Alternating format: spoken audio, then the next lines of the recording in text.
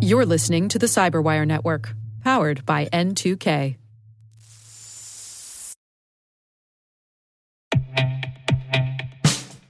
And now, a message from Cyberbit. Mastering cybersecurity is like mastering a sport. You build muscle memory through rigorous practice, then you train as a team to foster cohesion while operating under pressure. Like athletes, cybersecurity professionals thrive on hands-on simulation. But traditional courses, certifications, and open-source labs won't build you a winning team. You need Cyberbit. Cyberbit offers a hyper-realistic simulation environment for your SOC, IR, and C-suite to refine your skills, all using the market-leading SIMs, EDRs, firewalls, and WAFs they use every day. Cyberbit is offering Cyberwire listeners a free live-fire exercise. Sign up your team now at cyberbit.com/cyberwire.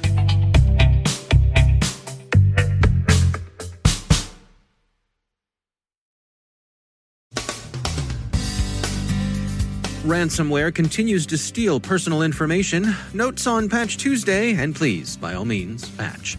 The FBI says it's investigating cyber espionage directed against COVID-19 researchers, and U.S. officials see direct data corruption in espionage. Joe Kerrigan with Twitter's response to 5G-related coronavirus conspiracy theories. Our guest is Chris Cochran from Netflix on the importance of personal health and safety. And the AI doesn't really know what to make of us anymore.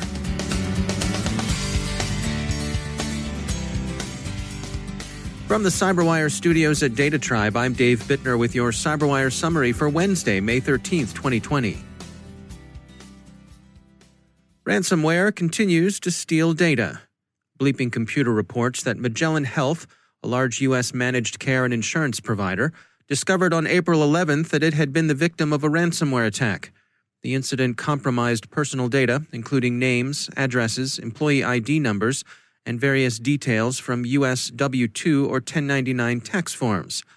A letter to affected stakeholders said that no fraud had so far been detected, but of course the incident remains under investigation. Magellan said that the ransomware arrived in a phishing email that misrepresented itself as coming from a customer. And speaking of ransomware, yesterday, May 12th, was marked by many as the third anniversary of WannaCry's peak, and Interpol declared it Anti-Ransomware Day.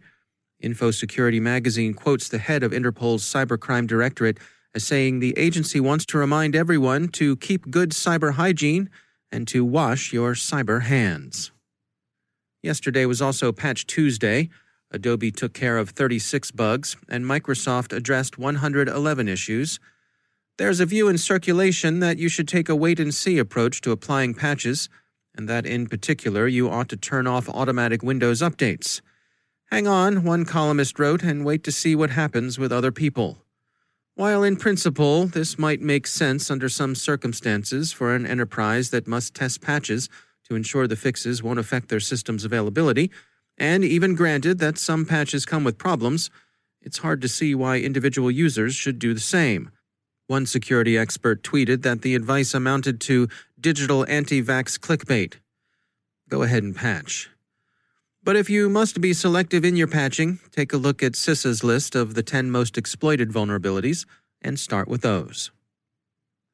A joint warning issued by the U.S. Federal Bureau of Investigation and the Cybersecurity and Infrastructure Security Agency, that's the FBI and CISA, respectively, says the Bureau is actively investigating the targeting and compromise of U.S. organizations conducting COVID-19-related research by PRC-affiliated cyber actors and non-traditional collectors.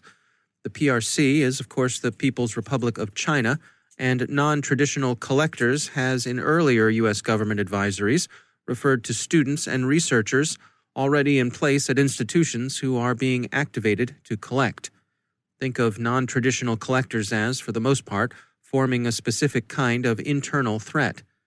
So, the espionage has allegedly moved beyond the password spraying attack CISA and its UK counterparts in the National Cybersecurity Center warned against last week.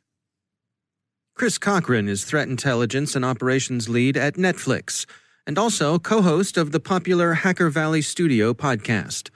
He joins us with insights on the importance of personal health and safety, especially in these uncertain times.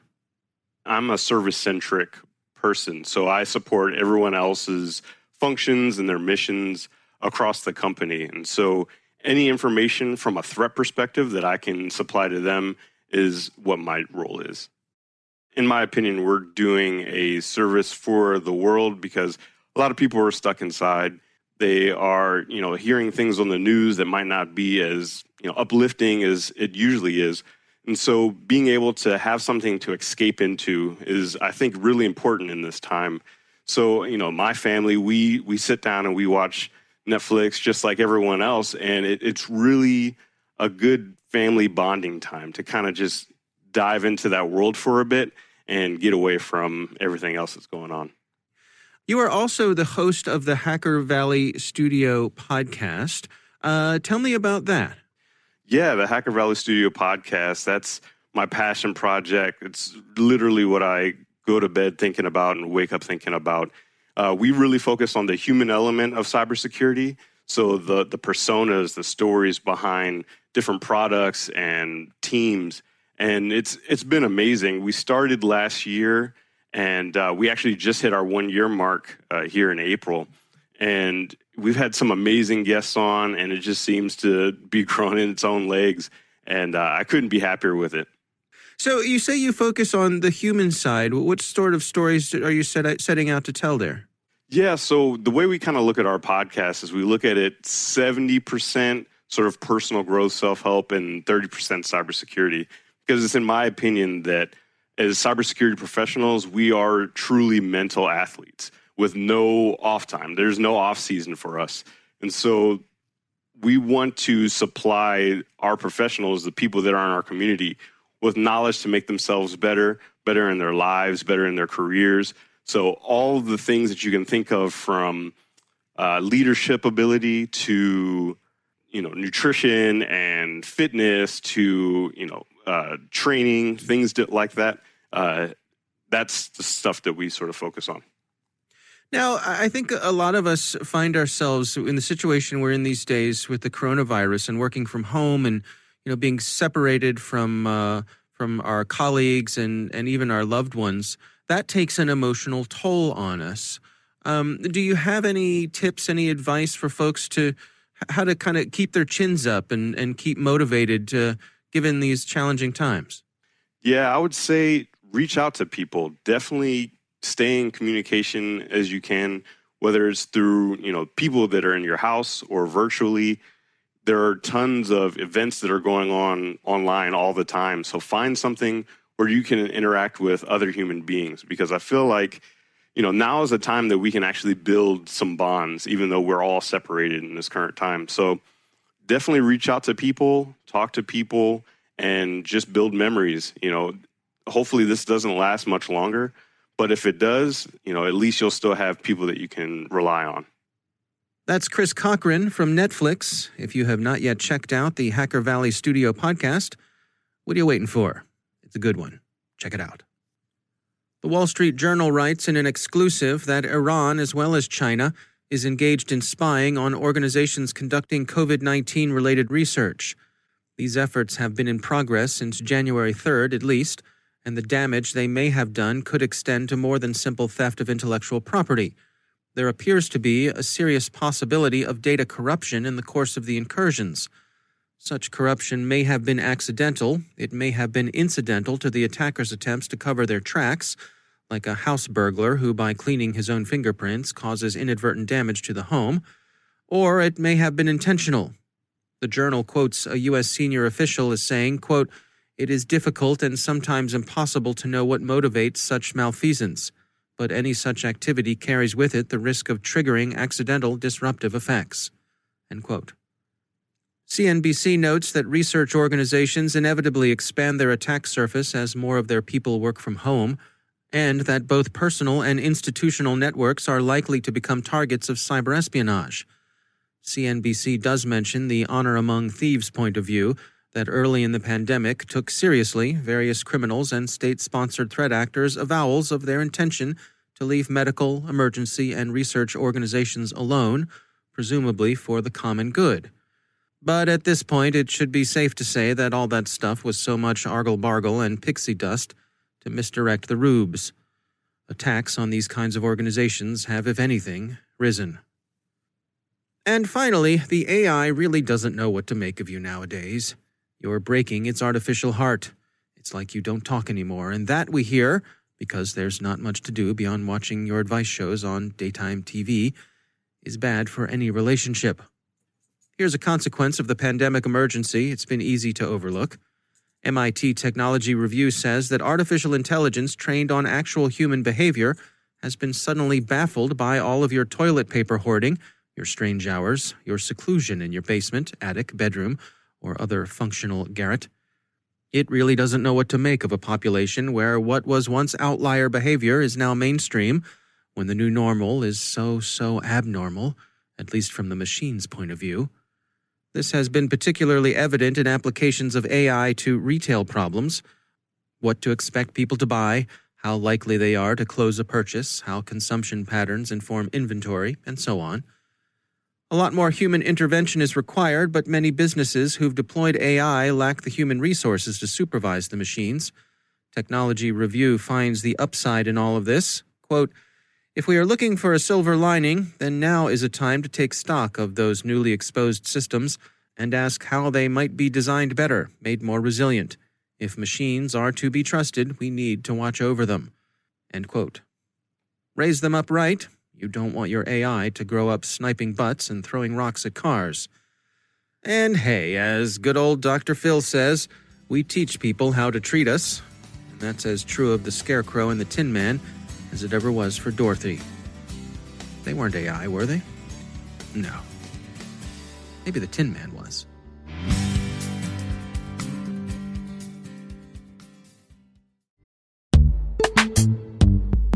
Every day, your IAM tech debt grows. Your multi-generational services struggle to work together.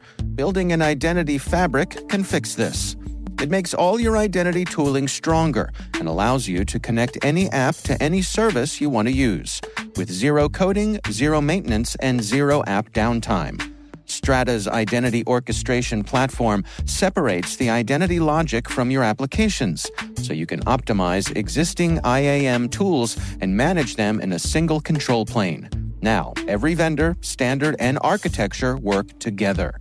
In short, building your identity fabric means you can secure your non-standard apps, keep your complex access policies, retire outdated IDPs, and modernize in record time. So build your fabric with Strata Identity and get rid of tech debt for good. Visit strata.io/cyberwire, share your identity priorities, and receive a pair of AirPods Pro. Offer valid for organizations over 5,000 employees. Connect today at strata.io/cyberwire.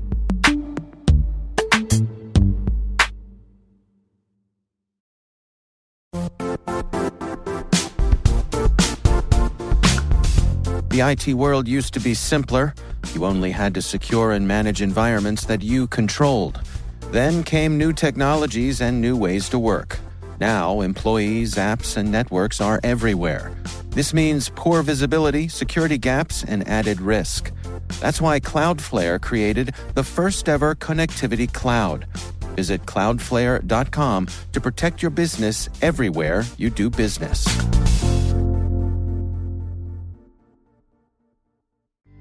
And joining me once again is Joe Carrigan. He's from the Johns Hopkins University Information Security Institute, also my co-host on the Hacking Humans podcast. Joe, great to have you back. Hi, Dave.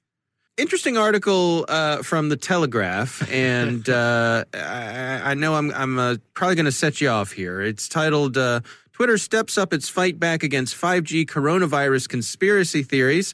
Now, Joe, I love a good conspiracy theory as much as the next guy. Can you unpack what's going on here? I will say this, Dave. I also love conspiracy theories as well. I'm a big fan of them, so long as they're harmless, right? Like, okay. People being flat earthers, okay. People being anti-vaxxers, not okay. People right. saying that 5G is the cause of coronavirus, not okay. And that's because it has wound up causing people to do things like set fire to cell phone masts in the UK. They've also seen some abuse directed at the telco engineers in Britain. There is no link between 5G and coronavirus. Right. It's of course not. I don't think that's how viruses work.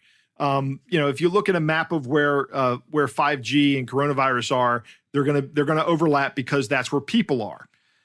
So it's the old correlation is not causation. Exactly. We're looking at correlation. Yeah. Correlation is not causation. There is a correlation between where these are and where these two things coexist, but it is not the cause of the COVID-19 virus.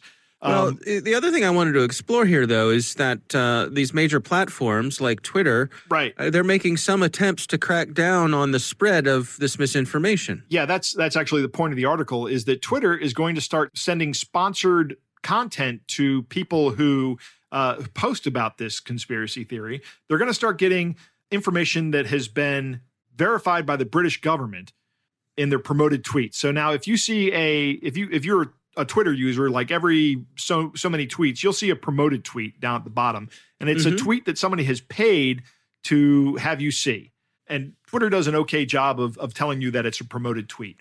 So the British government is verifying this information. And now Twitter is going to say, okay, we're going to show these people who believe the conspiracy theory about 5G and coronavirus this information that the British government has vetted and approved. So trying to counter the misinformation with vetted good information. Yes, exactly. I don't know how effective it's going to be. My earlier example with flat Earth people, you can show them all the evidence in the world, and some of them will not believe any of it. Right, right. Well, the evidence is just evidence of the cover-up, not that they're wrong. Right? Exactly. A massive global cover-up involving thousands and thousands and thousands of people, which would be almost impossible to do in and of itself. But hey, they do it somehow. It's interesting. They quote Guillaume Chalot, who is a former Google engineer. He actually laid a lot of this at the feet of social media sites and said that their algorithms promote watch time at any cost. If you think about that, Facebook and Twitter and other social media sites are only valuable as long as you're looking at the sites, right? As long as there's eyeballs on the web page. This goes back to why I say this is not a good environment for political discussion, because you are only going to hear things that make you feel good, not things that make you think, which might make you uncomfortable.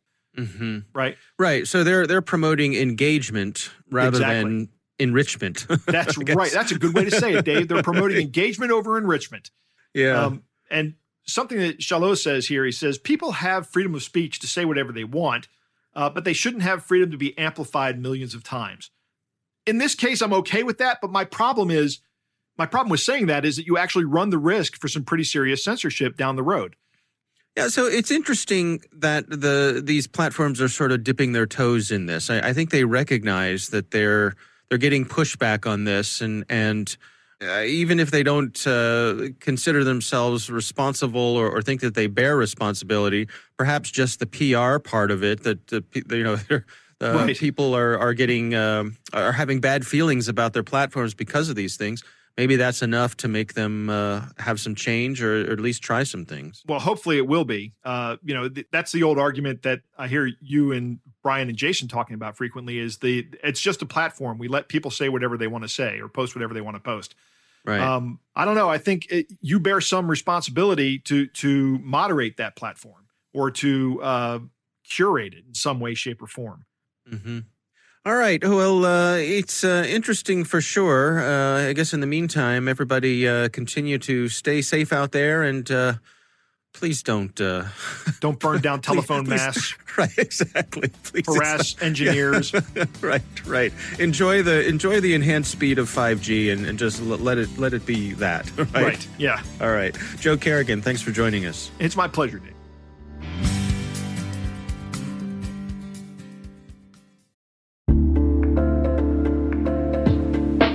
Are lengthy security reviews pulling attention away from your security program? With the largest network of trust centers, Vanta can help you streamline security reviews to win customer trust, save time, and close deals fast. Proactively demonstrate security by showcasing key resources like your SOC 2 or ISO 27001, and provide real-time evidence for passing controls. And when a security questionnaire is required, Vanta takes the first pass for you. Visit vanta.com/cyber to take a self-serve tour. That's vanta.com/cyber.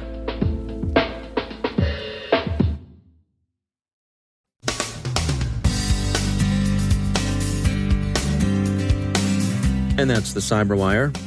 For links to all of today's stories, check out our daily briefing at thecyberwire.com. And for professionals and cybersecurity leaders who want to stay abreast of this rapidly evolving field, sign up for Cyberwire Pro. It'll save you time and keep you informed. Listen for us on your Alexa smart speaker, too.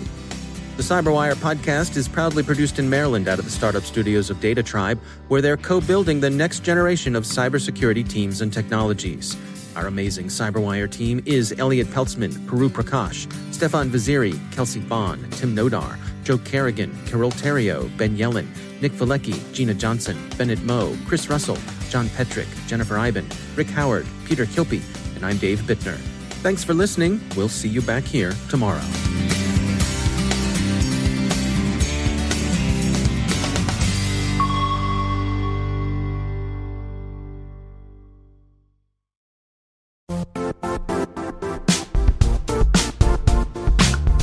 And now, a word from our sponsor, Zscaler, the leader in cloud security. Cyber attackers are using AI in creative ways to compromise users and breach organizations. In a security landscape where you must fight AI with AI, the best AI protection comes from having the best data. Zscaler has extended its Zero Trust architecture with powerful AI engines that are trained and tuned by 500 trillion daily signals. Learn more about Zscaler Zero Trust Plus AI to prevent ransomware and AI attacks. Experience your world secured. Visit zscaler.com/zerotrustai.